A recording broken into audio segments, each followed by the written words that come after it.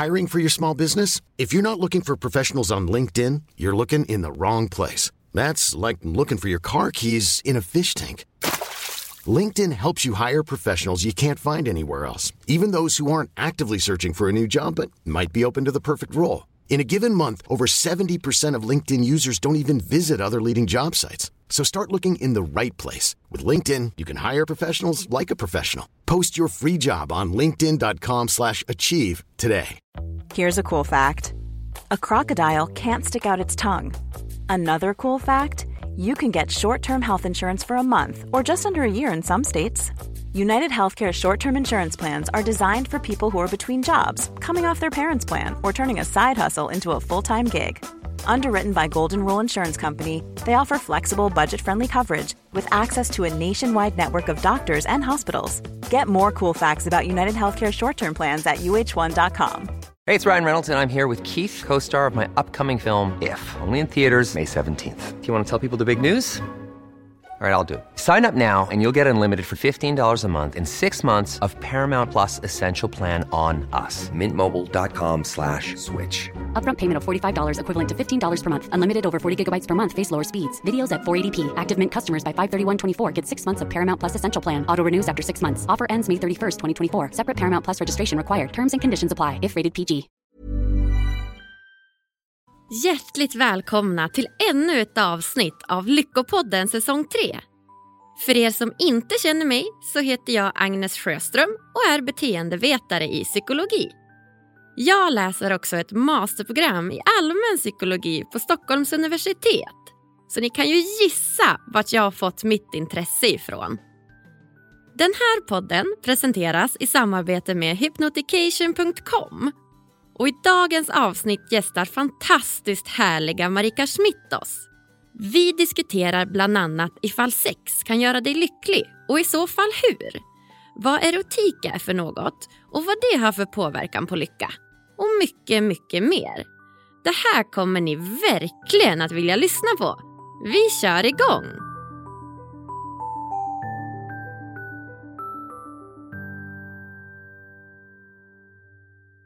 Hej och välkommen till Lyckopodden, Marika Smith. Tack så mycket. Smith med S. Smith med S. TH. Det är svårt det där tydligen.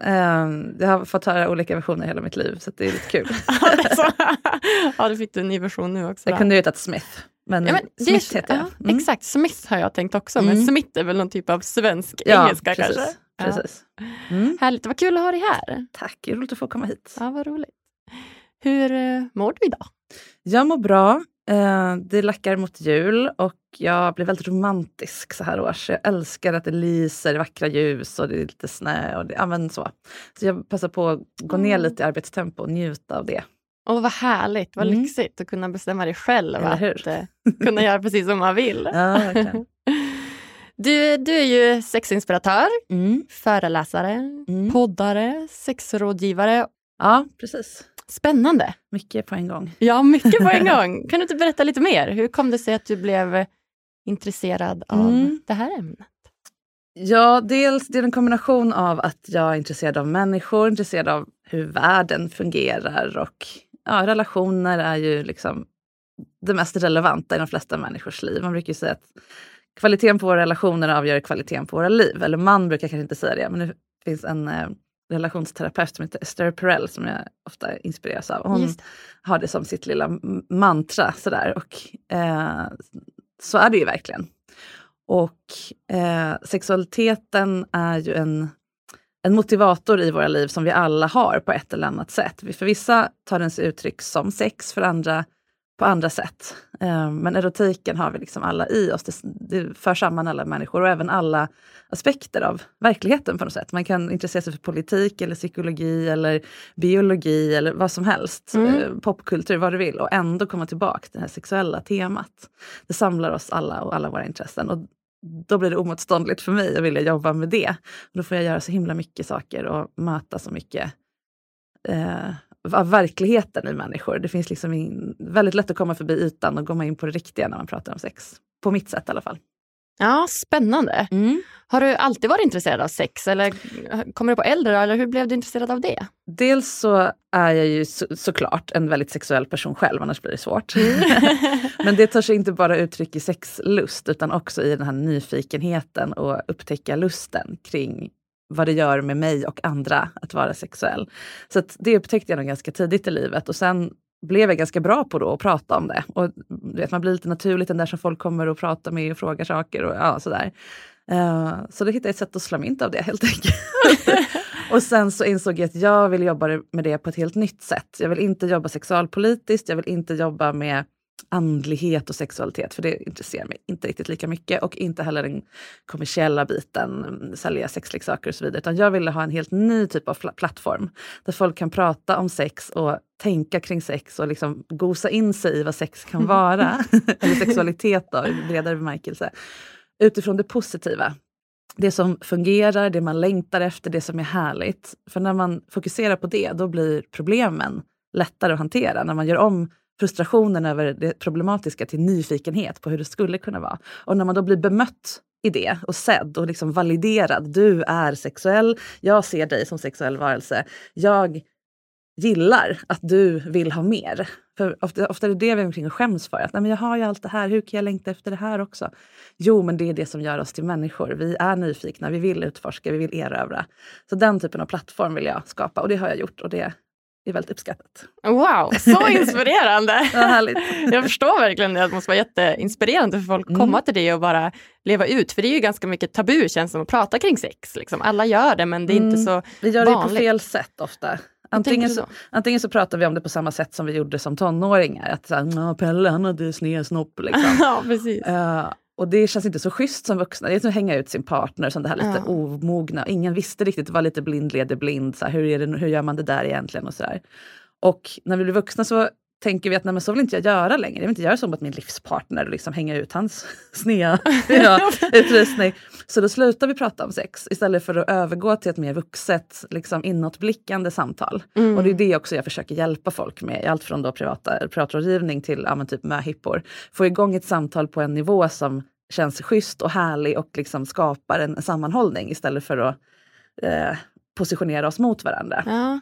Så dels det, men sen så har vi ju också, och det är ju det som hela mitt arbete går ut på, boken som kommer någon gång. Just nu är det väldigt mycket podd så att den ligger lite vilande just nu. Men podden handlar egentligen om samma sak, den heter ju Sex på riktigt. Därför att jag vill prata om sex på riktigt, så som det faktiskt fungerar, alltså både rent vetenskapligt, men också när vi skalar av oss alla myter, missförstånd, lögner, konstigheter som vi får för oss om sex, som ofta sitter i språket, hur vi pratar om att liksom gå hela vägen eller vara oskuld, alltså sådana konstiga ord som för med sig värderingar som är liksom 1000 år gamla, som inte har någon bäring i vårt samhälle. Men hur tänker du då att man kan ändra på det? Alltså hur kan man prata om det på ett annat sätt? Jag kan ge ett exempel som jag ofta använder, ordet förspel. Ja. Som på något sätt signalerar att det som vi tycker är förspel, alltså typ smeka, pilla, slicka, suga, allt det där som inte är samlaget. Det är på något sätt någon slags uppvärmning inför då samlaget, det riktiga sexet. Bara att det heter samlag, alltså att vi ligger tillsammans. Ja, men det är, man menar ju kuk i fitta då. Ja. Och att vi ser det som det riktiga sexet och det andra som uppvärmning, det gör ju att vi fokuserar, vi lägger mycket mer krut på samlaget. Och då kommer de flesta kvinnor till exempel inte. För vi kommer av det andra sexet. Det som då stökades över. För att vi ser i våra huvuden som uppvärmning. Just det. Och då blir sex skittråkigt. Och då blir kvinnor okåta. Och så då tror vi att kvinnor är mindre kåta än män. För att vi inte fick det sex vi ville ha. För det hade fel ord för det. Alltså förstår du, den kedjan. Jag förstår. Och så fort man slutar kalla det. Och ser det på ett annat sätt. Och liksom allt sex är lika mycket värt sex. Och vi har mycket mer av det. Ja, det är sex som fokuserar till exempel på klitoris. Ja. Då får vi mer sex, då blir vi lika kåta som killar. Då blir ju rämnar ju hela patriarkatet. Kvinnor blir lika kåta, eller när vi fattar att kvinnor är lika kåta. Ja. Men vi är redan det, om vi får chansen. Men då måste vi ha sex och ha rätt ord för det. Vad härligt, vad ska vi kalla det då? Det är sexet. Ja, vi kallar det för vad det är, oralsex. Det är därför jag håller oralsexkurser till exempel. För att folk bara, det där är så läskigt, tänker mig fel, vi stackar över det och kommer till det, jag vet hur man gör, nämligen in och ut. Ja, exakt, det är det jag vet. Oralsex, jag gillar ju inte så ordet petting och egentligen inte ordet liksom smeksex heller, jag tycker det låter så här. Men runka, klittra, pulla, vad man nu vill ha för ord för det. Men det är också i relationen viktigt att ha ord för vad den där moven, den där 8-formen det brukar göra runt min klitoris. Att man har ett ord för den, eller någon form av liksom egen kommunikation, både på individnivå men också när man berättar för andra, eller en ny partner, eller bara när jag pratar med folk här nu, liksom, generellt. Så att det där är något jag jobbar med, att försöka liksom ändra både språket och hur det är möjligt att tänka kring sex rent tekniskt, praktiskt. Ja, men spännande. Så att man inte bara ska stöka över det förspelet, utan man kan kalla det för någonting annat. Och att det är lika mycket betydelse som själva sexet i sig, alltså in och ut. Ja, jag brukar ge en liknelse att det sättet vi får lära oss att sex går till på, det här liksom manuset som vi alla har injobbat från, både från porr men jättemycket från så här Hollywood och media och hur vi pratar om sex. Det är som en 3-rättersmiddag. Okay. Med liksom förspelet är då förrätten och så här, en liten god ostbit med salladsblad. Ja, du vet, det brukar vara en liten god grej, men den tar slut väldigt fort. Men det är ofta den som är god. Sen kommer någon servitör med en stor fet biff med bea, liksom boom, ställer ner den framför dig och så ska du tugga dig igenom den där jätteköttbiten. Och det är då liksom samlaget. Som kan bli lite harvigt och skavigt. Men det är jätteviktigt att det blir klart. Och det vet ju alla att det är klart när killen har kommit. Precis. Vilket lägger jättemycket press på män. Så det här är inte bara en, liksom, för att främja kvinnor, utan det är skitjobbigt för män att tänka, shit, jag måste prestera stånd här nu. Hela samlaget, jag måste spruta när det är dags att spruta, inte för tidigt, inte för sent, men så de är inte heller riktigt fokuserade på närheten och mötet. Och sen efterrätten är det här liksom eftergoset som i bästa fall äger rum om ingen har somnat. Precis, så man slutar liksom 3-rätters knulla och börjar ha liksom mer som buffé. Att man dukar upp liksom alla de här, men som sagt, oralsex i en skål, samlag i en skål, kyss på halsen, hångel, skicka sexiga bilder till varandra. Alltså alla de här, hela spektrat från liksom punkt A till Ö. Analsex, BDSM, vad man nu gillar. I olika skålar så kan man plocka det man vill, som liksom tacokväll. Lägga i sitt lilla skal. Då blir det både mer spännande att ha sex, för det blir olika varje gång. För man plockar det man är sugen på just idag. Man kanske inte vill ha hela 3-rättersmiddagen. Och istället för att tacka nej till sex så kanske man bara, men jag vill bara ha från de 2 skålarna. Jag vill bara ge dig oralsex idag till exempel. Då har man liksom bestämt det. Det ska inte leda vidare till något. Då kan båda fokusera och njuta och slappna av i det som är. Istället för att hetsa vidare till nästa grej. Och då blir det oftare sex. Det blir roligare för att man blir mer överraskad. För att det är lite variation. Det gillar ju våra hjärnor. De blir kåtare när det är lite oförutsägbart. Och större chans att kvinnor kommer och att män kan släppa prestationsfokus och vara närvarande och njuta. Så att, prova det, ni som lyssnar. Ja, så blir ni lyckligare. Nu har ni massa tips, och det var mycket lyckligare. Vad kul, vad spännande. Ja, men exakt. Tanken är ju att vi ska prata om ditt expertområde sex kopplat till lycka. Och vi har ju redan fått massa bra tips här. Redan lyckliga alla som lyssnar. Jag läste på din hemsida så skrev du en bit där i din, jag tror, presentation. Där det stod: med fokus på glädje, kunskap, humor och öppenhet ger jag mina klienter grunden till ett gladare, öppnare och kåtare liv. Just det. Och det lät ju helt fantastiskt, så kan man ju verkligen relatera till podden. Jag tänker, vad är liksom dina klienter oftast behöver hjälp med? Och hur gör du för att hjälpa dem att komma ur sina problem? Ja, det är väldigt brett. Exakt vad man har, eller upplever att man har problem med rent tekniskt, eller vad man ska säga. Och det kan man ju höra i min podd till exempel. Det är ju väldigt brett hur folk formulerar sitt problem. Men själva grunden till problemet är ju ofta densamma. Antingen att man har inte får tillräckligt av någonting man längtar efter. Man känner sig liksom dum eller för kåt eller fel. För att man vill mer. Man längtar efter liksom något annat. Eller tvärtom, att man, varför vill inte jag det här som alla andra vill? Man är antingen för mycket eller för lite. Liksom. Och så har man ångest över det, som sagt, den här frustrationen som jag pratade om. Varför funkar inte min orgasm? Varför får inte jag det där som alla andra får? Eller varför vill jag ligga hela tiden när min partner inte vill det? Det är ju skitjobbigt. Hur slutar jag vara så på? Liksom? Eller hur får jag den här maktförskjutningsdynamiken som jag längtar efter, men inte vågar säga till mitt partner att jag vill ha, och så vidare. Så det är egentligen inte så att ett specifikt liksom, konkret problem är vanligare än någonting annat, utan det är just det här rädslan för att vara fel, inte kunna leverera. Och då går man gärna in i sex som prestation. Och det är väldigt vanligt att i olika varianter att folk inte riktigt har sex för sin egen skull. Men börjar inse att de kanske borde det eller skulle vilja det och vill ha hjälp med att komma dit. Och det är då jag kan ta den här frustrationen, besvikelsen, självföraktet ibland som kommer upp i det och försöka vända det till nyfikenhet. Hur skulle det kunna vara istället? När du fokuserar på vad du längtar efter istället för vad som är fel, då fan vad nyfiken man blir till slut när man inser att det skulle vara möjligt. Hur skulle det kännas i kroppen att ha sex och bara fokusera på min fitta istället för undrar om jag är tillräckligt trång, du vet, prestationsdelen. För ibland så är vi så fokuserade på att vara duktiga och härliga och sexiga och frigjorda i sängen att vi får nästan orgasm bara av att känna oss så härliga, så bra i sängen. Och det blir inte bra. Det är en falsk njutning. Eller liksom, det är inte fel, men det är ju inte tillräckligt. Vi vill ju ha det på riktigt. Och det vill ju vår partner också.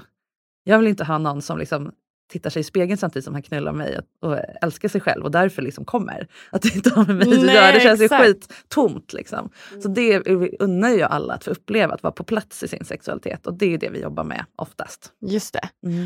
Okej, så att det gäller att liksom ställa sig inte så mycket prestige och inte så mycket rädsla, att man försöker då vända om det till någonting positivt. Ja, och precis. Att hitta, dels måste man bli vän med att sexualiteten är bra överhuvudtaget. För jag har ju lite att jobba mot eftersom de flesta av oss fått lära oss att sex på något sätt är kopplat till skam. Precis. Att vara sexuell, att längta efter sex, att längta efter just det här sexet med just den här typen av person är jätteskambelagt. Och sen när vi väl har kommit över det.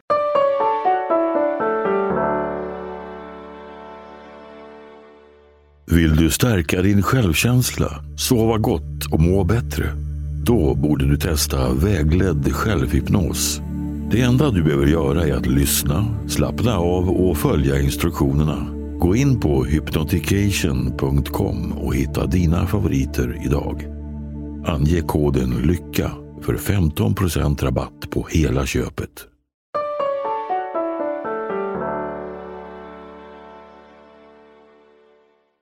Så får vi andra vågens skam. Om vi då inte är härliga, särskilt vi tjejer, som härliga utlevande kvinnor som har liksom Sex and the City sex och bara knullar snubbar på löpande band. Liksom. Och män får skuldkänslor över att nej men shit, tänk om jag är en sån här MeToo-snubbe. Om jag släpper fram den här sexualiteten när jag nu väl har kommit över liksom den första skammen. Och gör jag inte det, då är jag ju en mes som ingen vill ha sex med. Jag måste ta initiativ. Det är jättesvårt att balansera de olika skamlagren. Men när man väl har gjort det och ser sex som något härligt, då måste man också få chans att titta på det positiva. Vad vinner jag på att ta fram det här i mig själv? Och det är ju det som jag tänker koppla till lycka. För att komma tillbaka efter en lång harang till ditt ämne som du är intresserad för.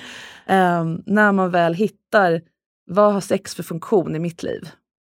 Eller just nu i mitt liv, det kan ju variera. Har jag mest sex för bekräftelse? Eller har jag mest sex för att känna närhet till min partner och liksom manifestera att vi älskar varandra och är de enda för varandra och allt det här? Eller har jag sex som en kanal ut för någon sida av mig som är liksom äventyrslysten, vill vara lite vild och galen och liksom måste få vara lite inte så kontrollerad. Har jag behov av det, då kan sex vara ett sätt att få ur sig den delen och så vidare. Man kan ha sex av massa olika skäl. Och jag vill inte rangordna dem helst. Det får personen göra själv. Vilket vill jag helst ha. Men om man förstår vad sex har för funktion just nu, då kan man förstå också varför det inte fyller de andra funktionerna samtidigt. Att om du vill ha, säg att du har gjort slut med din partner, du har en singelperiod, du behöver bara, alltså jag behöver bara knulla av mig liksom. Jag vill inte ha någon känslomässig koppling, jag vill bara känna mig snygg och kåt och bara liksom. Och bli bekräftad samtidigt, men också liksom bara utforska vem jag är nu efter den här långa relationen som har liksom format mig på ett sätt. Då kan du inte samtidigt ha de här djupa, intensiva, nära mötena. Det kommer liksom inte bli så, och det är inte meningen heller. Precis. Men sen när du träffar någon, då kanske du vill det. Då kanske du inte kommer gå på sexklubb det första ni gör, utan kanske liksom kokona lite och ha lite tråkigt sex ett tag, men som är väldigt intensivt och närhetsbyggande. Alltså förstår du vad jag menar? Jag förstår. Så att, när man är på det klara med vad sex fyller för funktion i ens liv och blir vän med det och gör det man behöver för att det ska fungera. Ger sex den tid och utrymme och bjuder in rätt personer att dela det med en, då skulle jag säga att sex gör en lycklig. Då gör sex en lycklig, vad härligt. Om man generaliserar lite grann, vad finns det för olika sätt att ha sex på för att bli lycklig? Alltså liksom... Bakifrån och framifrån. Men jag vet inte riktigt ställningar så, utan mer som du säger, emotionell koppling eller mer än bara one night stand koppling. Eller vad finns det för olika liksom, sätt, skulle du säga, att ha sex? Man får nästan börja baklänges och definiera lycka då. Är det lyckokänslor i stunden? De kan ju komma om du hoppar bungee jump. Du kommer ju hata dig själv sekunden efter att du har hoppat antagligen och bara, vad i helvete gör jag? Och så bara överlev. Och så när du kommer ner på jorden så får du ju världens kick. I did it. Då känner du ju att du lever, och det skulle nog många säga är en lyckokänsla. Men så vill vi ju helst inte ha sex. Fan också, varför gjorde jag det här? Precis. Så att kicklyckan är ju kanske inte det man främst eftersträvar med sex. Men det kan också vara så. Vissa gillar ju, och det är därför vi missförstår så här, porr och så här, alltså, vissa grejer. Eller vissa grejer som folk vill göra. Men varför måste det vara så extremt? Nej, men för vissa är det jämförbart med det här kicksöken, adrenalinkicken. Att kunna hänga upp och ner och bli piskad. För vissa är det jätteuppfyllande och får de verkligen känna sig levande och liksom nu, det här är jag, nu står jag här på liksom mitt yttersta på något sätt. Det här är en intensiv sensation verkligen, både i kroppen och i psyket. Och om jag klarar det här, då klarar jag allt. Och det gör en ju liksom peppad, eller peppad är ett konstigt ord, men uppfylld av möjlighet på något sätt. Och för andra, som sagt, så kan det här otroligt subtila sexet med en intensiv närvaro. Jag känner verkligen in varenda cell av din kropp. Jag känner mig helt och hållet hållen, accepterad, älskad. För många är det ju den optimala bilden av lycka. Att hitta någon som håller den så fullständigt. Och då får smälta samman med den genom kroppen i sex är ju fantastiskt. Så det går inte att säga liksom, och så finns det ju hela spektrat däremellan. Som sagt, den som bara har haft en 10 år tråkig relation som liksom bara harvade på och sen plötsligt får gå ut och latcha på Tinder kan ju bli lycklig av det ett tag. Och sen byter man fokus till något annat kanske. Ja, men exakt. Kan man se någon liksom generell koppling i dina klienter, att de går åt ett håll eller åt det andra? Alltså mönstret, såklart så är ju den gemensamma nämnaren att de har kommit till just mig. Så att det är klart att det finns en underförstådd vilja att förstå sex lite mer på djupet. För det är ju det jag utstrålar att jag erbjuder. Så att det är klart att de som inte är så intresserade av något annat än det fysiska kommer ju inte till mig. Hjälp med 48 nya ställningar, då finns det andra som kan hjälpa till med det. Utan jag skulle nog säga att det generella mönstret är ju att viljan att förstå sin egen sexuella karta lite bättre. Var är jag nu? Vart vill jag? Vad är det som inte fungerar? Hur ska jag ta mig dit? Och den viljan är ofta, som jag sa tidigare, den är ofta väldigt stark, men den kan vara förklädd till frustration, besvikelse, ilska mot någon annan som har gjort en illa eller så vidare. Men den går att vända då till nyfikenhet och drivkraft. Det här kanske var lite okonkret. Ja. Hur vänder man det? Det låter så himla bra, men hur gör man? Jag skulle säga att mitt viktigaste verktyg är ju mig själv. Att när jag möter mina klienter så är ju inte det en terapiroll. Jag har ingen terapeutisk utbildning eller kompetens eller intresse heller. Utan vi möts som 2 sexuella människor. Inte att vi har en sexuellt möte mellan oss, men att jag är på samma nivå som den jag möter. Och visar och liksom förklarar hur det här är möjligt. Jag är sexuellt nyfiken. Så här gör jag när jag vill upptäcka någonting nytt. Det här är min erfarenhet och så vidare. Så att ibland använder jag mig själv som redskap för att spegla den andra. Du sitter där, jag visar dig att du är sexuell i mina ögon, även om inte vi är attraherade av varandra. Och redan där ser jag att det liksom tänds ett ljus i ögonen på folk som har slutat se sig själv som är sexuella och tycker att det är jättejobbigt. Och bara, vad händer med min kåthet? Vad händer med min förmåga att få folk att reagera sexuellt på mig? Då bekräftar jag, men jag ser att du har en sexualitet och din längtan är fullt befogad. Liksom. Och så frågar jag, så här, vad längtar du efter? Så får de liksom jobba sig fram till det. Okej, vad hindrar dig från att få det? Vad kan du göra för att ta bort det hindret eller kringgå det hindret? Vad behöver du ändra hos dig själv? Och så vidare, så vidare. Så vi pratar ganska lite om det fysiska. Det händer också. Absolut att någon kommer och bara, alltså nu har jag träffat en undergiven kvinna och jag är dominant man, men jag vet inte, vad börjar man? Jag vill, men hur gör man liksom? Då kommer jag ju med konkreta förslag på, det här skulle hon tycka var läckert om du föreslog eller gjorde, eller bara kommer med liksom möjligheter serverade på en liten bricka, så får man plocka dem så man vill ta med sig. Det måste, ja, men exakt. Så det måste få vara konkret också, naturligtvis. Men underliggande är just det här validerandet. Då tror jag att folk tar till sig det här möjligheten. Efter 1 eller 2 eller 3 eller ett antal samtal med mig, så börjar de också liksom själv gå mellan samtal. Tänk på det här sen sist. Och det händer också att folk bokar in sig på samtal typ en månad fram. Det är ofta ganska fullbokat. Och sen hör de av sig en vecka innan och bara, alltså nej, men när jag mejlade dig och anmälde mig, då började jag fundera på det här. Jag tror att jag redan löst det. Vad härligt! Så att det sätter bara att ta tag i det och visa sig själv. Jag tar min sexualitet på allvar. Nu fan ska jag ha hjälp med det här liksom. Och så bokar de, och då har de redan gjort halva jobbet. Då är motorn redan i rullning. Då börjar de prata med andra och söka upp den kunskap de behöver. Och prata med sin partner och så vidare. Och då släpper ganska mycket ganska fort.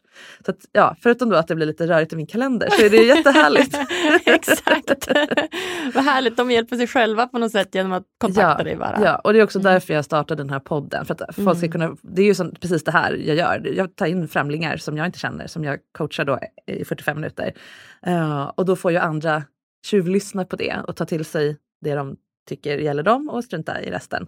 Och då märker jag ju hur det sätter igång de här hjulen hos folk. Att men det där hörde jag. Och så hör man hur det knakar i liksom kugghjulen.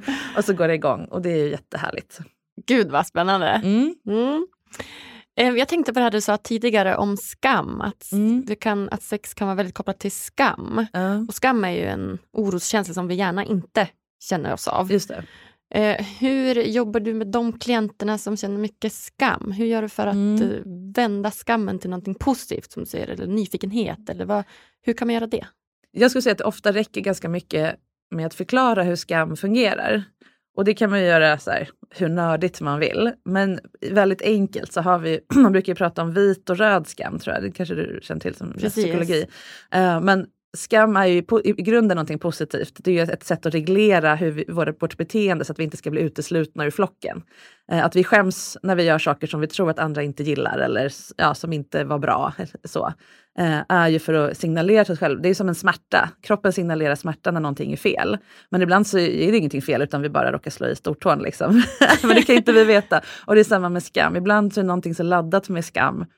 Och då blir det en smärt, en sån liksom, det där får man ju inte säga och göra. Men sen så gäller inte det. Det gällde bara när du var liten i din kyrka eller i din familj eller så. Och då måste man försöka liksom bli vän. Både med att skam är någonting vi vill ha. Vi vill inte jobba bort skammen. Förmågan att känna skam. För då blir vi ju helt gränslösa monster. Precis. Men vi vill inte heller känna skam över fel saker. Och då är det ju bra. Och sen måste man också skilja på skam och skuld. Precis. Och det brukar jag hjälpa folk med. Vad handlar om att du tycker att du gjorde fel? Och vad handlar om att det här fick dig att känna att du är fel? Att det är något fel på dig? Vilken av de här känslorna hör hemma i den här situationen? Och särskilt om det är ett par. Där den ena känner skam över någonting och den andra. Men liksom att de behöver hjälpa varandra att reglera den här känslan. Så att den kan läka och gå vidare. Så det är lite skillnad på om man känner skam över att man gjorde något pinsamt i en viss situation. Eller skam över att man är kåt men växte upp med inga fingrar i framstjärten. Liksom. Ja men precis. Gud. Och jag har ju ibland människor som växte upp till exempel ganska strikt religiöst. Och de är så skadade. Det är så otroligt. Nu är det här jätteobekväm åsikt. Men jag tar den. Det är så skadligt att föra över sina sexuella issues. Oavsett vad man tycker att de beror på sina barn. Älskar man sina barn, låt dem vara sexuella även när de är barn. Alltså det är så otroligt skadligt att lägga på massa. Jag var på en konferens här i New York nyligen, och där har de ju, alltså i USA har de en helt annan typ av sexualundervisning. Det var en kvinna som berättade att den sexualundervisning hon hade fått, eller om det var någon av hennes klienter, det var att fröken tog med 2 presentpåsar, såna här liksom giftbags, fina med rosetter och så. Den ena hade hon kört över med sin bil, så att den var liksom helt trasig och full med så här skit liksom. Och den andra var fin och ny. Och hon bara, vilken av de här 2 vill ni ge till er första pojkvän? Det var all sexualundervisning de fick. Nej. Alltså, och jag bara... Men gud! Och det här är inget ovanligt. Och som jag har hört så pågår det här ibland även i vissa svenska sammanhang. Där man inte kanske riktigt nåtts av hur sex fungerar. Och det är ju det jag har fått jobba då med 15 eller 20 år senare. Och det är också de som blir som mest trasiga som människor. Och det handlar också om, inte bara om sex, utan det blir ju svårt att ha relationer när man skäms över en så stor del av sig själv som inte går att hålla tillbaka. Då blir man inte lycklig i något annat sammanhang heller. Och det är ju det som är så jävla skadligt. Verkligen. Jag kan verkligen bli tokig när jag tänker på det. Jag förstår det. Slut på ranten. Ja. Exakt. Nu lugnar man ner oss igen. Ja. Nej, men jag förstår det. Det är gud så spännande det här är. Jag tänker att du pratade lite tidigare om just erotik också. Hur skulle du beskriva det? Man kan ju se det som en fin synonym för sex eller porr eller knull eller vad man vill. Men jag gillar också att se det som någonting större. Att erotiken är hela plattformen vi har där vi uttrycker vår vilja att leva, där vi känner livslust och passion, inte bara för en annan människa eller kropp utan passion i allmänhet. Att erotiken är den där liksom vibrerande, härliga, blodfyllda delen av oss. Och där kan man ju ha erotiska möten med sig själv eller med en vän eller någonting som inte alls är sexuella, men ligger där och liksom så får oss att känna oss levande helt enkelt. Och det tycker jag ofta skiljer människor i olika typer av relationer. Att det spelar ingen roll hur mycket sex man har, apropå lycka och så, ibland. Utan om man har en erotisk koppling till varandra. Om man tittar på varandra och liksom, jag ser dig, du är liksom, vi lever. Eller om man bara är liksom parhästar som går lite bredvid varandra och inte känner in varandra och inte, man har inte jättekul, men man kanske ligger efter Skavlan varje fredag. Då tror jag ändå att de som har den här erotiska liksom, gnistan har det bättre, är lyckligare. Det är en viktig del av en människa att känna sig levande. Det låter ju verkligen så, just den här livslusten och livskraften som du pratar om, att det känns väldigt kopplat till lycka, att man liksom man är nöjd och glad och det tindrar lite i ögonen. Ja, och då blir man ju också mycket mer attraktiv, både för sin partner men också för andra människor. Alltså om man är singel och det brukar folk fråga mig, vad ska jag göra för att få tjejer eller killar? Ja. Gilla dig själv, alltså, och då menar jag inte gilla dig, stå framför spegeln och bara du är bra, utan skapa ett liv du är nöjd med. När du kan bjuda in andra till en tillvaro du kan stå för. Jag tycker att jag har ett helt okej jobb, whatever. Jag liksom gillar mina intressen, jag gör det jag är bra på. Eller på något sätt hittar en plats där man kommer till sin rätt och känner att man liksom fyller ut sin livsruta. Då blir man ju helt oemotståndlig för andra människor. Men ingen vill ju ha någon som står där och liksom vajar och behöver en krycka. Just för att liksom gilla själva livet. Ja. Så att det går åt båda hållen. När du är nöjd med din vän då, med din sexualitet som jag pratade om i början, hitta rätt syfte för den och lever det syftet. Då kommer den här liksom erotiska känslan spilla över på resten av livet. Du kommer bli en lekande, härlig, påhittig förälder som inte har någonting med sex att göra såklart. Energin spiller över. Du kommer vara jättemycket bättre medarbetare på jobbet, för du kommer inte behöva leta bekräftelse eller status som du saknar från det sexuella i ditt arbete. Så du kommer bli mycket mer generös och inlyssnande och liksom härlig att vara med på jobbet, prestera bättre och bli mer kreativ och så vidare. Såklart en bättre vän. För du blir liksom van vid att ha nära, levande relationer där du blir accepterad och så vidare och så vidare. Så det spiller över på allt. Men också åt andra hållet. När du har det livet så kommer du också dra åt dig mer sex. Okej. Spännande. Inte så lätt att uppfylla alltid. Nej. Men det är verkligen, det finns inga genvägar dit. Nej. Och jag tänker att men om man då vill bli den här erotiska, livsglada personen, vad börjar man med? Vart börjar man? Vad behöver jag göra? Ja, det beror på vad man är. Om man mår dåligt, om man lider av psykisk ohälsa, så måste man såklart hantera den parallellt. Man kan inte liksom kicka igång det här utan att ta tag i sina andra saker i livet. Men en nyckel, om man är rimligt på en rimlig nivå, men bara jag tycker att livet är lite småtradigt, då är det ju att hitta det härliga i livet. Visst, jag jobbar med det och det är så, men man behöver också bli liksom vän med de mörka stråken. Det som man upplever är lite, dels skam, som vi pratade om, att göra upp med olika typer av skam. Och det är inte alltid man är medveten om vad man har skam kring. Precis. Men man kan liksom undra så här, okej, vad... Hur gör vi för att liksom hitta det vi känner skam inför? Man kan liksom, när upplevde jag obehag? Liksom? När kände jag mig otillräcklig? Känner jag mig för mycket eller känner jag mig för lite, typ i sociala sammanhang? Är jag för tråkig och smälter in i väggen, eller blir jag lite så här, åh nej, nu tog jag över igen, och liksom, för jag kan vara lite den som så här, om jag får prata, det är därför jag jobbar med det. Nej, men det är jätteroligt på fester, för folk kommer alltid fram och frågar om sex, och då är jag ju på hemmaplan, då kan jag prata men så här hur länge som helst, inga problem. Men ska jag liksom stå och mingla tycker jag är skitjobbigt, för jag är rädd att prata för mycket. Liksom, och för den andra att känna sig lite platt. Medan andra, så det kan ju vara en sak. Jag känner mer skam kring att ta plats än att inte ta plats till exempel. Och så det kan man ju fråga sig själv. Och sen också så här, kan man fråga sig själv, vad var svårt att prata om eller få uttrycka när jag var liten? För ofta hänger det ju kvar i gamla självbilder som vi inte gjort upp med. Känner du till exakt. Alla psykologer bara, vi var exakt bra där. Vad var tabu till exempel? Var det i min familj till exempel, skulle man vara så självständig som möjligt, och man skulle ha egna åsikter om allt, och man skulle verkligen vara liksom så stark hela tiden. Det var inte tillåtet att bara så här, men jag skulle ha en sån jacka som alla andra har typ, eller jag skulle bara liksom, det var inte riktigt okej. Så det tycker jag fortfarande är jobbigt. Jag får jobba med det.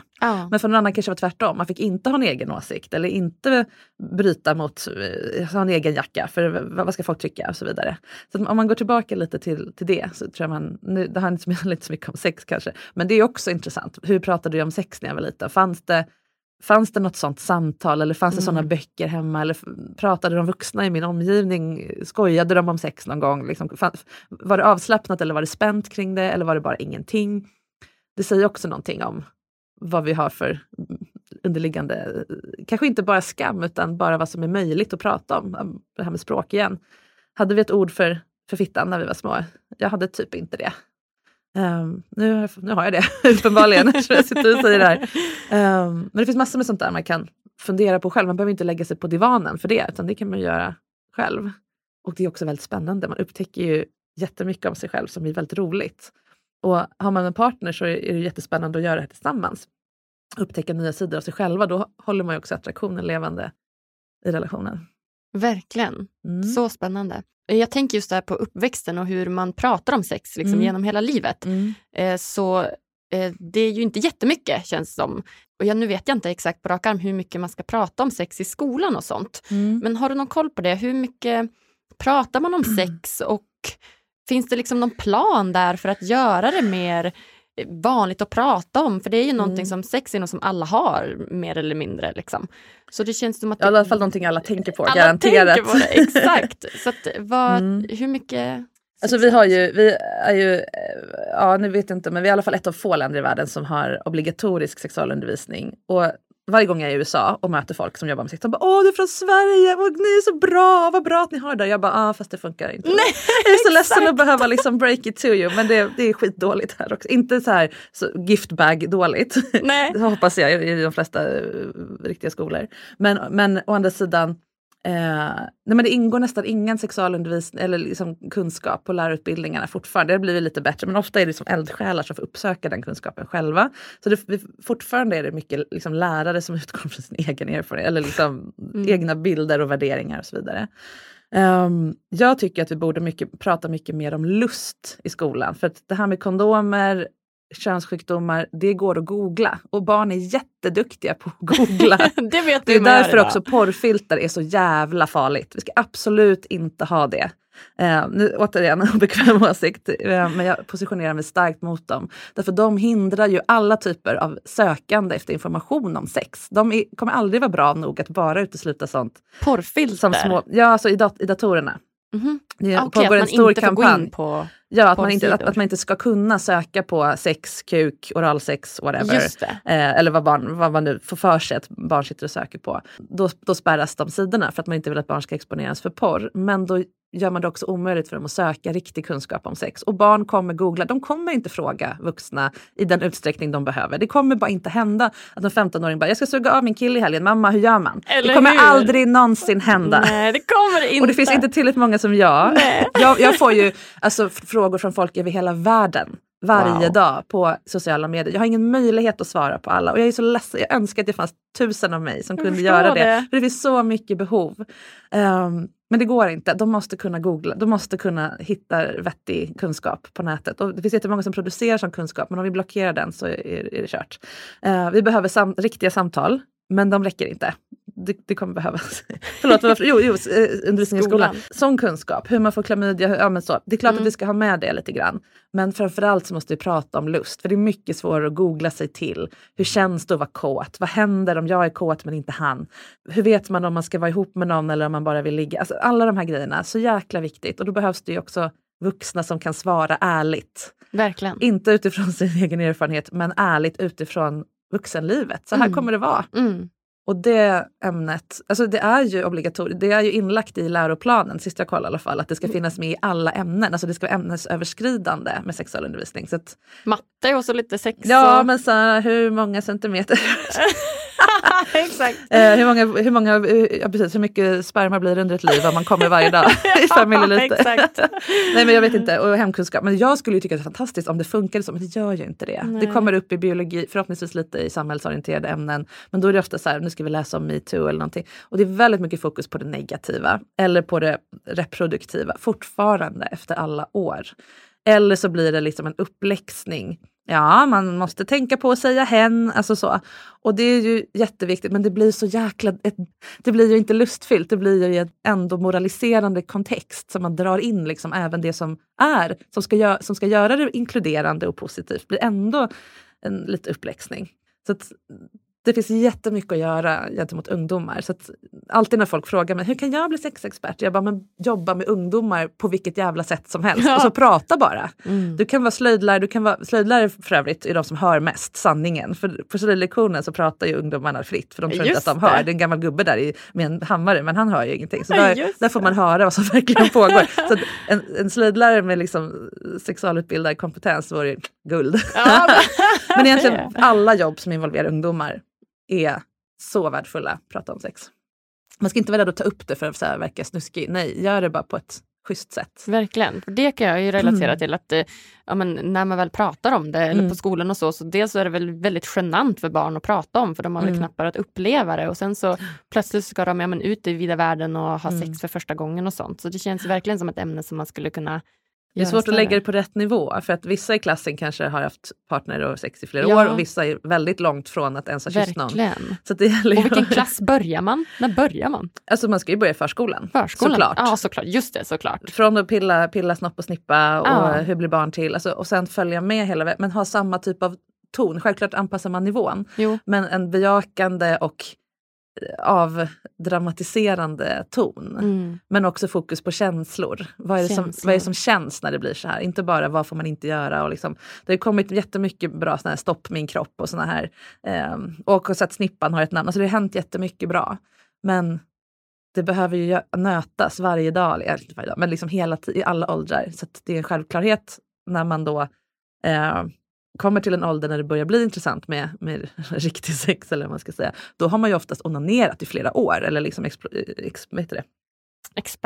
experimenterat på andra sätt, och det glömmer vi bort. Vi tror att folk hoppar rakt in i sex med andra, men så är det inte alls. Och ju tidigare man får chans att göra det, desto bättre blir ju sex när man väl har det.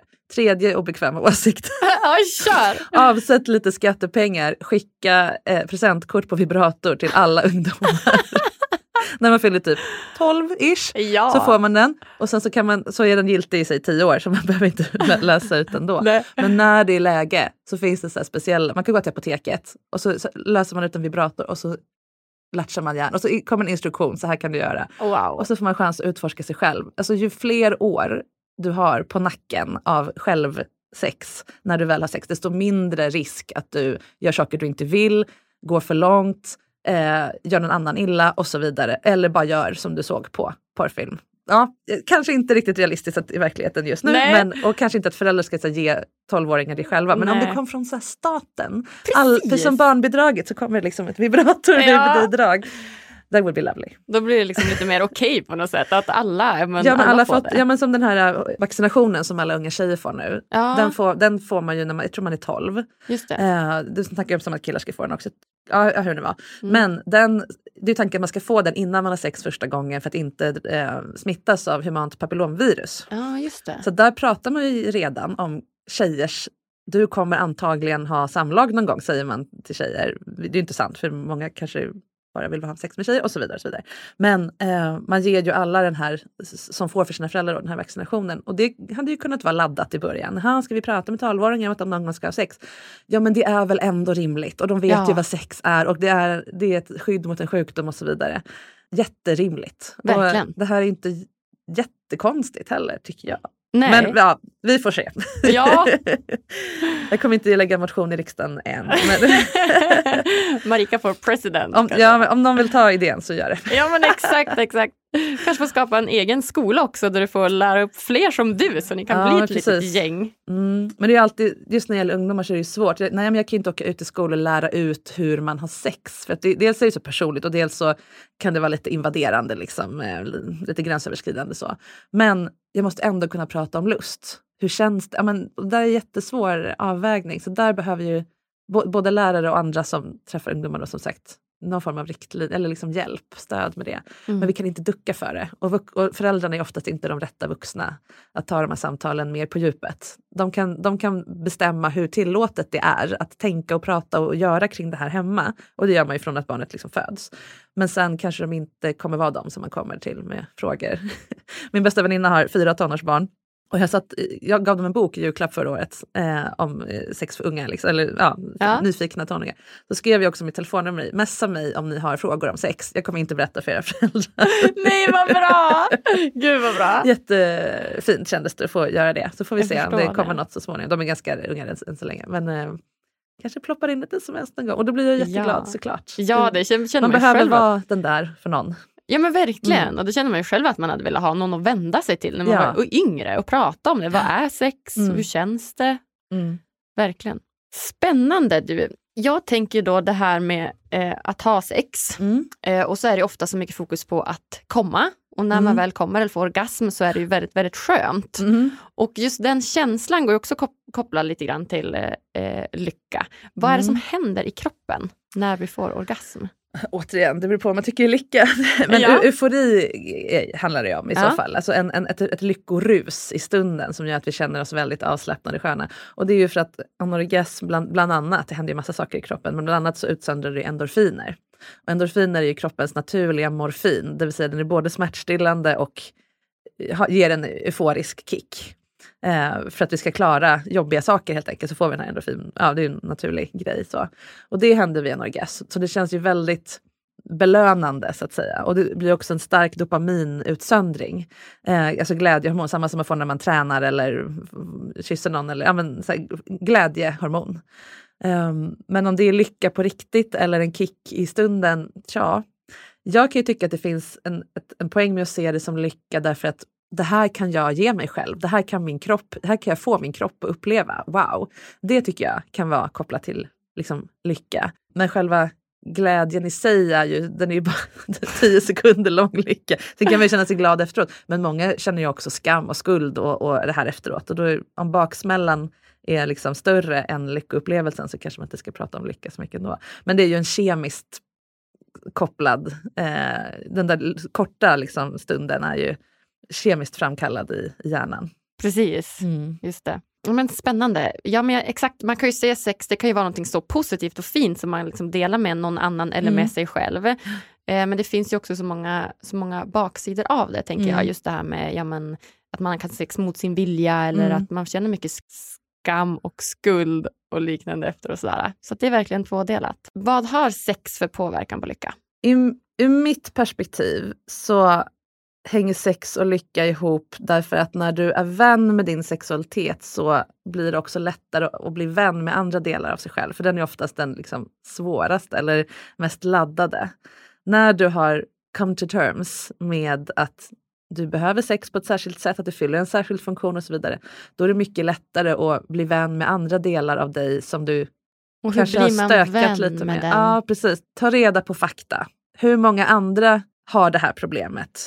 Till exempel så är det, bara gripet ur luften, det är bara 10-15% av alla kvinnor som kan få orgasm av enbart samlag, alltså penetration. Alla andra behöver någon form av klitorisstimulans. När jag berättar det för kvinnor så ser jag, men gud, det är inte jag som så här nöter men aldrig kommer och är världens mest frigida människa liksom. Eller typ inte gillar min partner för det är bara när jag så här, smeker min klitoris som jag kommer typ. Alltså, alla de här missförstånden. Bara att få riktig kunskap gör jättemycket för det här. Och sen också det här som jag pratat om flera gånger nu, validerandet. Att just det. Jag erkänner dig som sexuell person. Jag speglar att du har rätt att känna så här. Det här är inte girigt eller det här är inget lyxproblem. Utan det här är en riktig issue som du har rätt att lägga tid och pengar och energi på att lösa. Det brukar också liksom, så att man inte är ensam och att det är okej att känna så här. Då kommer den här nyfikenheten börja kunna krypa fram när man liksom lättat på de 2 locken. Spännande. Och sen är det inte konkret, det är så olika för olika personer. Men ofta skickar jag med folk så här roliga hemläxor bara för att de ska få bli lite kreativa kring det här. Och bara, och så skulle jag gjort så där, men jag gjorde så här istället. Jag bara, bra, det var det som var läxan, att hitta ditt sätt. Just liksom. det. Berätta, vad kan vara en hemläxa, en sexhemläxa? Men till exempel så kommer det ibland kvinnor och vill bli bättre på att få orgasm. Och så visar det sig att de har inte egentligen orgasmproblem, men de får bara orgasm i en viss ställning. Att de kanske måste till exempel ligga på mage och liksom gnida sig mot sin hand istället för att ligga på rygg som på film då och onanera med och liksom pilla med fingrarna. Och då måste jag börja med att liksom, men det är inget konstigt, för vi har alla olika sätt att komma. Och du har antagligen lärt dig det här när du började onanera och sen har du kört vidare på det och det är det enklaste sättet och då är det du kör på. Det kan vara så att det är möjligt att komma på andra sätt, men det kan också vara så att det här är ditt sätt och då är det helt okej. Att man liksom har de 2 tankespåren öppna samtidigt. Jag vill vara öppen för andra varianter, men jag vill inte heller känna skuld eller skam eller någonting om jag inte ser ut som andra gör eller ligger på samma sätt som andra när jag kommer. Och då skickar jag hem dem med hemläxan att testa lite olika så här. Och ibland lite knasiga liksom, sätt att typ stå på ett ben, ligga, vilka olika sätt liksom stimulera. Då blir det lite lekfullt och roligt. Och sen kanske de kommer tillbaka och har upptäckt en helt ny grej som inte jag ens hade tänkt på för att de fortsätter spinna vidare.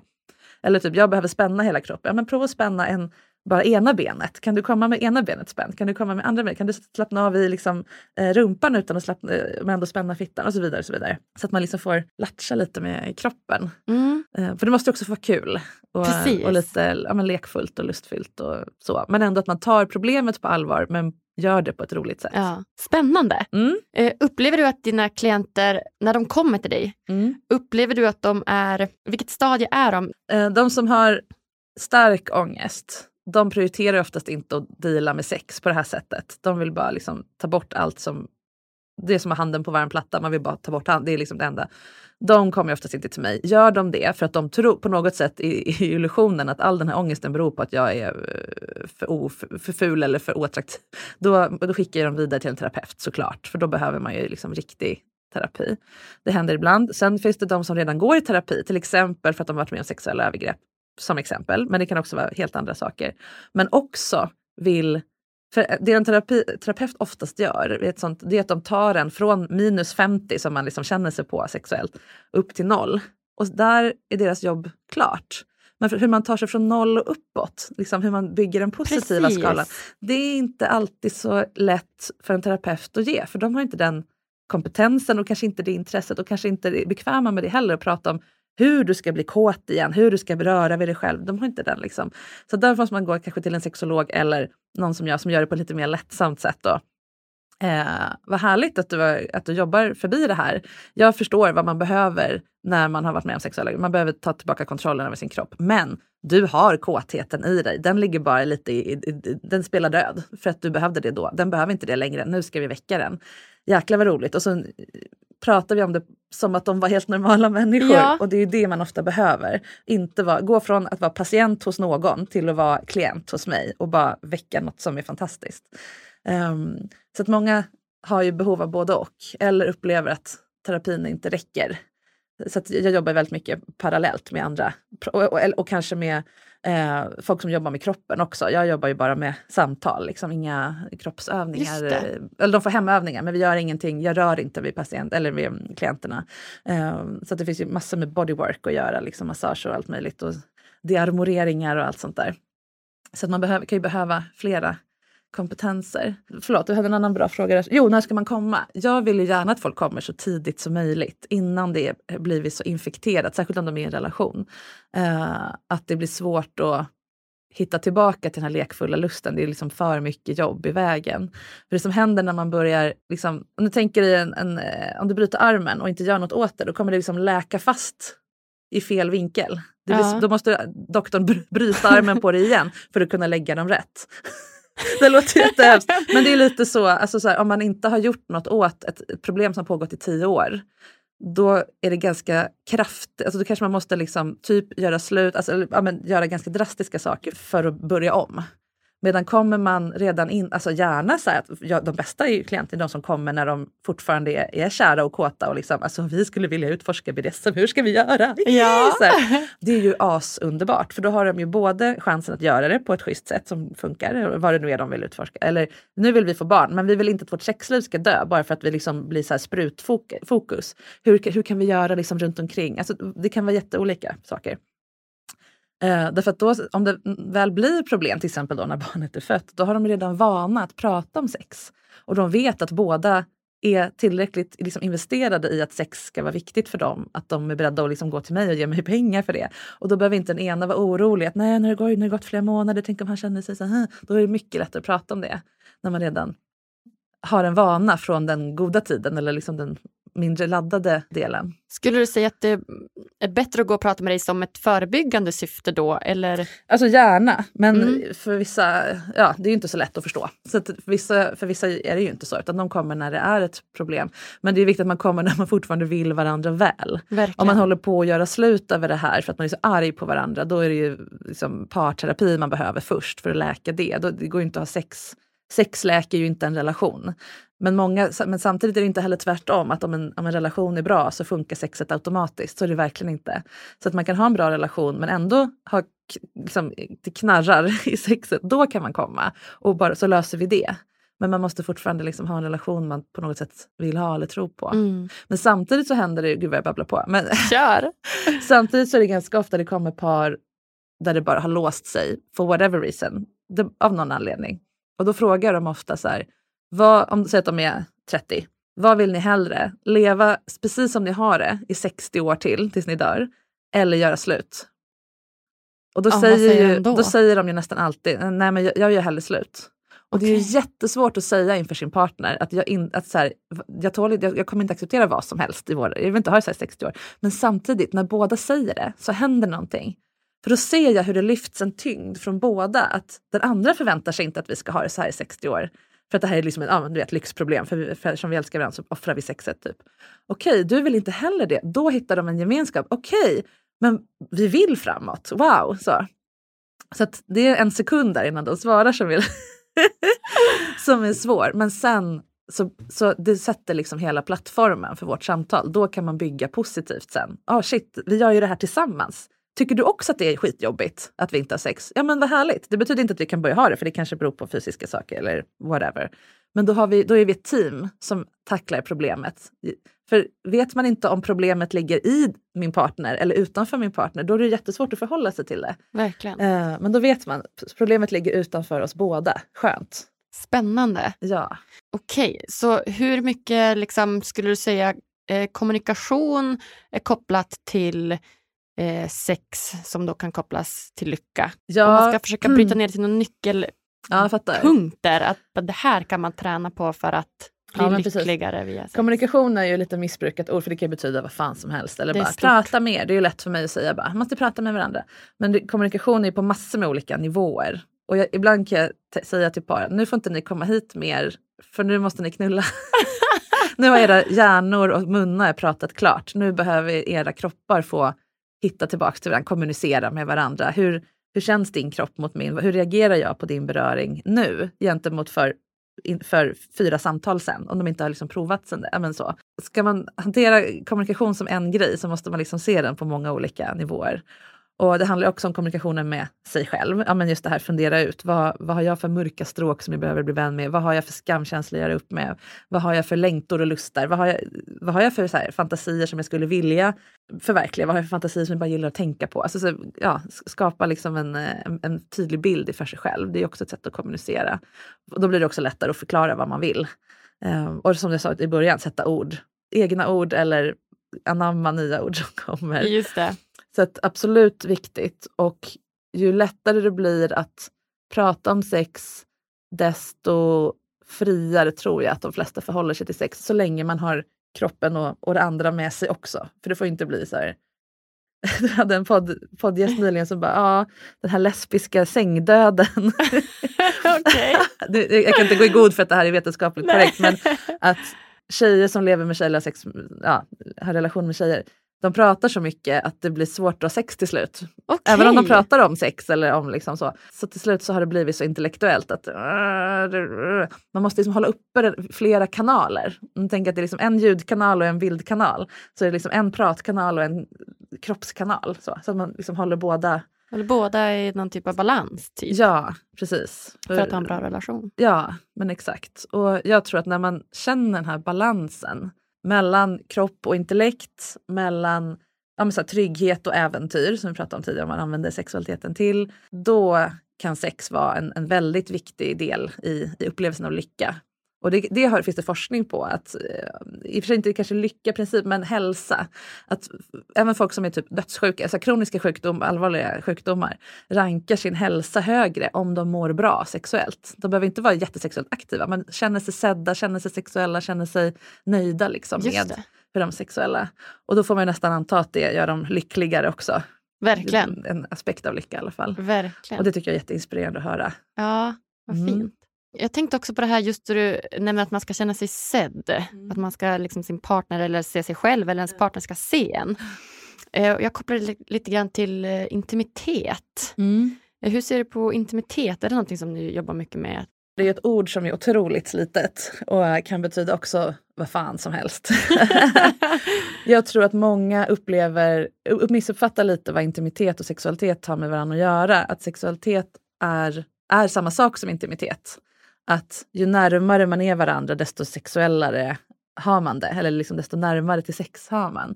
Men så är det inte alltid. Utan det beror på vad man menar med intimitet. Men om man är för öppen med varandra, för nära, vet för mycket om varandra, är för liksom insatta i varandras system, så kan det vara svårt att känna attraktion i en relation. För att man blir liksom lite samma person på något sätt. Man behöver, spänningen försvinner lite grann. Man behöver ha lite spänning, lite distans. Och det betyder inte att man ska vara känslomässigt frånkopplade, men kanske lite ändå frånkopplade, göra lite olika saker, odla olika intressen, inte vara så här liksom super entwined hela tiden. Då blir det lättare att upptäcka nya saker med sin partner. Och det är som sagt, hjärnan går igång på det här liksom erövrandet.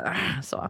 Men för att vi ska våga ha den här distansen så måste vi också ha en grundtrygghet. Och den bygger ju på intimitet. Alltså att vi vågar vara sårbara inför varandra. Att ha sex med någon som inte vågar vara sårbar, det är ju, då kan man lika gärna onanera. För det är samma sak. Någon som bara ligger där och så inte släpper in. Och det är också det som är det vanligaste problemet med orgasm, i alla fall för kvinnor. Att man vågar inte släppa kontrollen. Det blir för intimt eller det blir för sårbart. Och man kanske har varit med om att någon har utnyttjat det någon gång, eller att det bara är läskigt att vara så naken liksom, som man är i orgasmögonblicket inför någon, och så blir det svårt att koppla på det.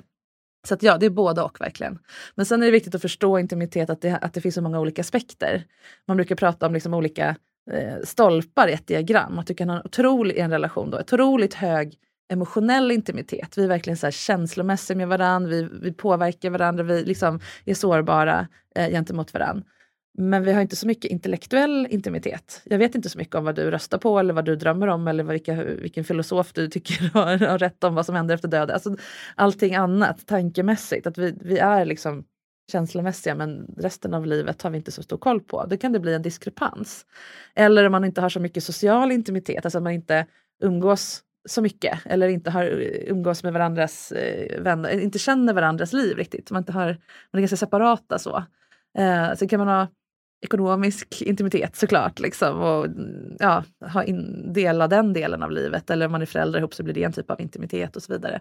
Så att de här stolparna kan vara väldigt olika höga, och har man liksom några jättehöga och några jättelåga så kan det vara svårt att ha, då kan det påverka den sexuella intimiteten, för att jag känner mig jättenära dig emotionellt, men mitt intellekt liksom taggar inte igång, för den får ingen stimulans här liksom. Eller tvärtom, du är så jäkla smart, vi har liksom verkligen, vi har fantastiska samtal hela nätterna, och det är liksom så, men det blir liksom ingen emotionell koppling, så, men vad betyder jag för dig?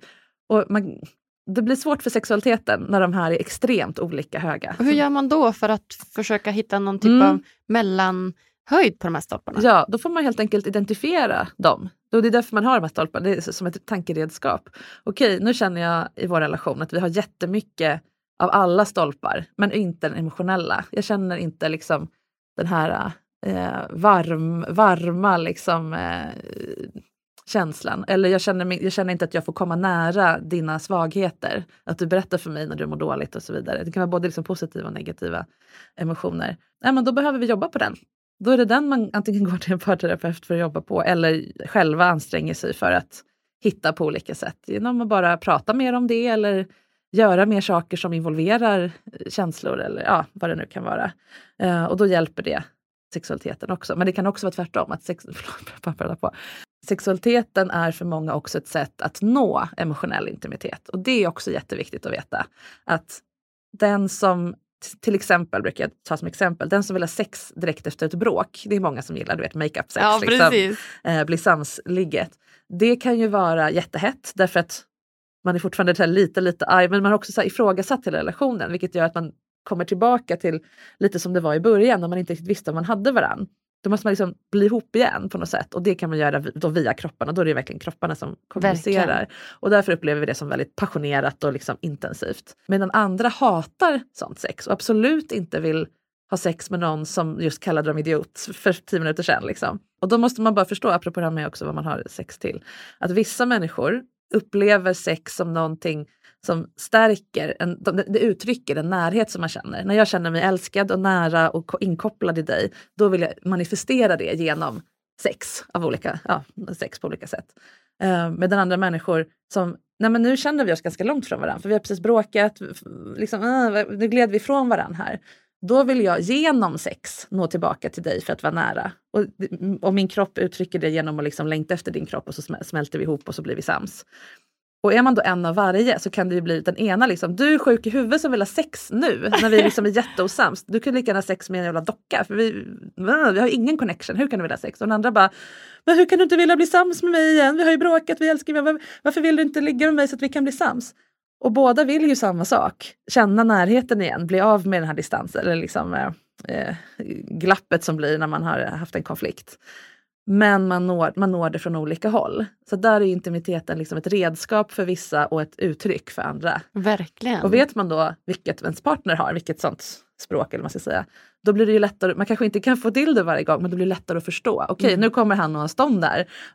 Då betyder det att han vill liksom make up. Då kan man åtminstone förstå det. Så behöver man inte ha sex då, om man inte tycker att det är, då kanske man kan vänta en timme och prata lite, och sen har man det där heta sexet. Ja. Men jag vill också lägga till, det är ingen bra idé att bråka på rutin för att sen ha bra sex. Nej, det låter inte som ett vinnande man kan uppnå den där känslan på helt andra sätt, den här ovissheten, och det var det jag menar med den här distansen. Att är man inte för liksom, ihop liksom, klistrade, då kan man uppnå det ändå. Genom att fortsätta vara liksom, lite nyfikna. Hur kommer han reagera på det här? Vad har du för så här, sidor som jag inte har sett? För det har alla. Även om man varit ihop i liksom, 30 år med samma person, så finns det nya sidor. Man måste bara vara öppen för dem och liksom, tillåta dem. Tillåta varandra att utvecklas. Det är jag alltid som det största relationstipset. Tillbaka till din fråga som du ställde för 20 minuter sedan. Att om man vill att sex ska ge lycka till en relation eller liksom till en själv, att tillåta sig själv och sin partner att utvecklas. Både som människor i allmänhet, och inte vara rädda för om de börjar liksom bli helt annorlunda eller hitta nya intressen eller börja med något helt nytt, och inte bara 40-årskrisen eller. Precis. Det är jävla tråkigt att höra. Verkligen. När man upptäckt något nytt liksom. Och också tillåta sig själv att inte vara rädda och växa isär. För då kommer vi växa ihop istället och det är mycket värre. Det är mycket jobbigare att slita sig ur någon som man har växt ihop med än att närma sig någon som man är liksom lite mer, har lite luft mellan. Verkligen. Jag kommer ihåg att jag lyssnade på någon podd med dig tidigare och då pratade du gjorde någon metafor med 2 träd, tror jag. Just det. Som jag tyckte var så himla bra. Ja, men det är precis det här jag menar. Att om du planterar 2 trädplantor, typ tallar, jättenära varann, så kommer de växa upp parallellt och men sen när de börjar utveckla grenar så kommer de liksom krocka och gå in i varann. Och trädet kan liksom inte växa på den sidan där grenarna möts, utan de kommer utveckla grenar åt andra hållet där det finns luft och sol som ju grenar behöver för att dra in klorofyll till trädet. Så att visst, man står rygg mot rygg, men man växer åt andra hållet, bort från varandra. Men om du planterar 2 tallar med 3 meters mellanrum, när de växer upp, visst, de har lite mer luft mellan sig, men när grenarna slår ut så blir kronan så stor och vid som den kan bli. Och kvistarna kan liksom röra vid varandra och till slut växa ihop på det sättet utan att trädet förlorar näring. Ja, lång story, men bilden är ganska tydlig. Verkligen. Vi behöver lite luft mellan oss och utrymme att växa. Då kan vi hitta en connection med varandra. Sexuellt, men det här gäller naturligtvis även alla andra områden i livet. Jobbet, hobbys, drömmar, andlighet, vad du vill. Så att vi ska inte kokona oss för mycket och liksom klamra oss fast vid varandra för hårt. Nej, precis. Som jag förstår rätt så ska man ha någon typ av distans till varandra för att stå på egna ben. Men ändå känna den här att man vill vara med varandra. Att man har någon typ av intimitet men på egna ben. Ja, det är då man har ett aktivt val. Du vill ju känna att din partner aktivt går mot dig hela tiden. Men om han redan är här och det inte finns någon luft mellan er, då kan han inte ta det. Det finns enda sättet att ta ett steg är bortåt. Eller att ni går samtidigt och det är inte så kul att stappla runt liksom. Man vill ju bli vald hela tiden. Och då behövs det möjlighet att välja. Och det är därför jag också säger till dem, det här, vill ni hellre göra slut eller ha det så här i 60 år? Då väljer ju de varandra. De väljer att kämpa för det här. Att göra ett icke-val. Nej, jag ger upp nu. Det här var mitt liv. Ja. Hur kul blir de 60 åren? Nej. Så att när man känner att den andra liksom aktivt lutar sig framåt mot den, det är då man känner sig sexuell. Då tänker jag att vi går in på de sista frågorna här. Ja. Har du något mer att tillägga? Nej, vi kör. Och då är jag ju lite nyfiken på, hur ser du på lycka? I mitt privata liv, så lycka för mig är, alltså så här, jag är född med en nästan löjligt så hög serotoninhalt. Jag har jättebra defaultläge. Jag är liksom grundglad. Och jag har verkligen respekt för att alla människor inte är det. Vissa är liksom grundsorgsna. Men jag råkar vara grundglad. Så jag har inte behövt fundera så mycket på hur jag ska uppnå lycka. Däremot så njuter jag väldigt mycket av att liksom känna över saker. Och det gör jag varje dag, jätteofta. Så att jag har fått det ganska mycket gratis. Så att för mig så har fokus varit mer att skapa meningsfullhet. För lycka är ganska mycket en känsla. Medan meningsfullhet är ett tillstånd som jag kan jobba mig till. Och som jag kan veta är där. Även jag känner inte i hela tiden. Men då vet jag att den finns där. Även när jag inte är i lyckokänslan. Så att för mig är det viktigare. Att känna mig meningsfull för andra gör mig meningsfull. Det gör mig lycklig då, eller liksom tillfreds, balanserad. Och också hjälpa andra att vara meningsfulla för sig själva. Då fyller jag min ruta i livet, känner jag. Härligt. Och då blir jag lycklig, eller vad man nu ska säga. Vad härligt. Spännande, jätteinspirerande. Men det finns ju en baksida, förstås. Jag har ju fått jobba ganska mycket på att känna mig meningsfull även när jag inte gör meningsfulla saker för andra. Eller kanske ägna mig åt delar av relationer som inte är den mest meningsfulla delen. Att jag inte måste vara god hela tiden. Att jag inte måste prestera fram värde för mig själv och andra. Att jag kan också bara få kolla på Netflix eller att du är nöjd med det åka på all inclusive om jag nu inte kanske gjort det. Men göra saker som bara är värdeneutrala. Det har jag fått kämpa ganska mycket för. Okay. Att inte känna mig att min poängen med att jag finns är att jag hjälper andra att vara meningsfulla. Så att jag älskar att vara det och jag är det och det är jätteviktigt för mig. Men jag måste också få vila från det. Ja. Hur gör du då om du vilar från att vara meningsfull? Hur gör man då? Det är svårt. Nej, men det är väl när jag gör saker när jag ägnar mig åt saker som jag inte ser något större värde i. När jag konsumerar till exempel. Vi ska inte konsumera så mycket. Precis, men ibland så gör man ju det. Och då kan jag bara känna, men jag måste få bara vara bara vara också. Eller liksom måste få ge efter för den här starka belöningslockelsen och så vidare. Som jag antar så hälsofreaks. Ibland när de äter hamburgare så, ja, men jag vet inte. Men det här är väl lite samma grej för mig. Eller jag kan också, apropå sex, jag kan också ha sex som inte är så jävla byggande och härligt och uppfyllande och närvaroskapande och sådär. Ibland vill man bara liksom prova någon ny grej eller bara fördriva lite tid eller whatever. Eller hur? Och då tillåter jag mig det utan att ha issues med det. Men jag får jobba med det i perioder. Absolut. Spännande. Om du fick ge lyssnarna en utmaning som de kan göra sig varje dag eller någon gång i veckan för att bli lite lyckligare. Vad skulle du säga att de skulle göra då? Om jag fick ge dina lyssnare en utmaning när det gäller sex och lycka så är det kanske lite paradoxalt nog med tanke på podden att lite chilla med den här lyckohetsen. Man måste faktiskt inte vara lycklig hela tiden. Och som sagt, som jag just sa, allt behöver inte vara meningsfullt heller.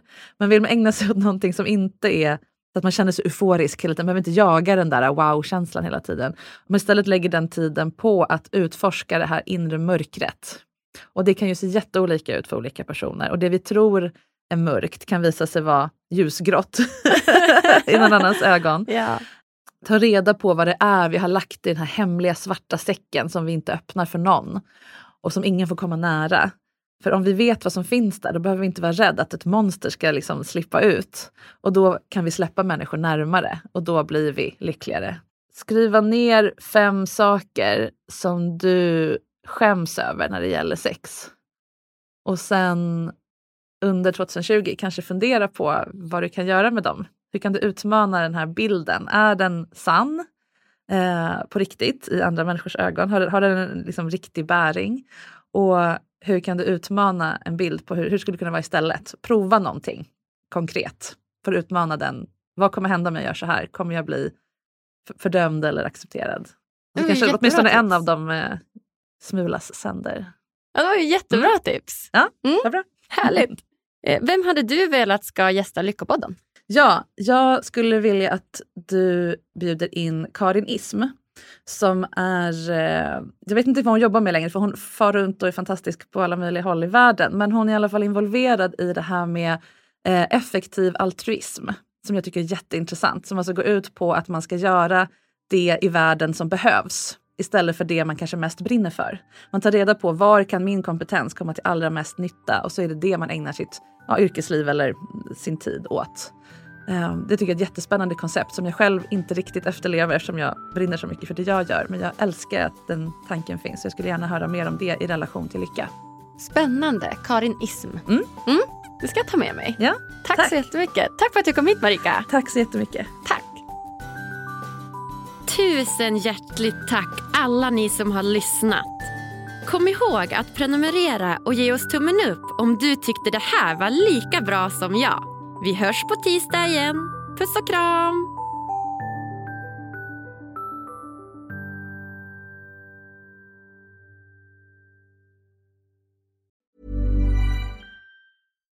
Hi, I'm Daniel, founder of Pretty Litter. Cats and cat owners deserve better than any old-fashioned litter. That's why I teamed up with scientists and veterinarians to create Pretty Litter. Its innovative crystal formula has superior odor control and weighs up to 80% less than clay litter. Pretty Litter even monitors health by changing colors to help detect early signs of potential illness. It's the world's smartest kitty litter. Go to prettylitter.com and use code ACAST for 20% off your first order and a free cat toy. Terms and conditions apply. See site for details. Ever catch yourself eating the same flavorless dinner 3 days in a row? Dreaming of something better? Well, HelloFresh is your guilt-free dream come true, baby. It's me, Keke Palmer. Let's wake up those taste buds with hot, juicy pecan-crusted chicken or garlic butter shrimp scampi. Hello Fresh. Stop dreaming of all the delicious possibilities and dig in at HelloFresh.com. Let's get this dinner party started. Imagine the softest sheets you've ever felt. Now imagine them getting even softer over time. That's what you'll feel with Boll & Branch's organic cotton sheets. In a recent customer survey, 96% replied that Boll & Branch sheets get softer with every wash. Start getting your best night's sleep in these sheets that get softer and softer for years to come. Try their sheets with a 30-night guarantee. Plus, get 15% off your first order at bollandbranch.com. Code BUTTERY. Exclusions apply. See site for details.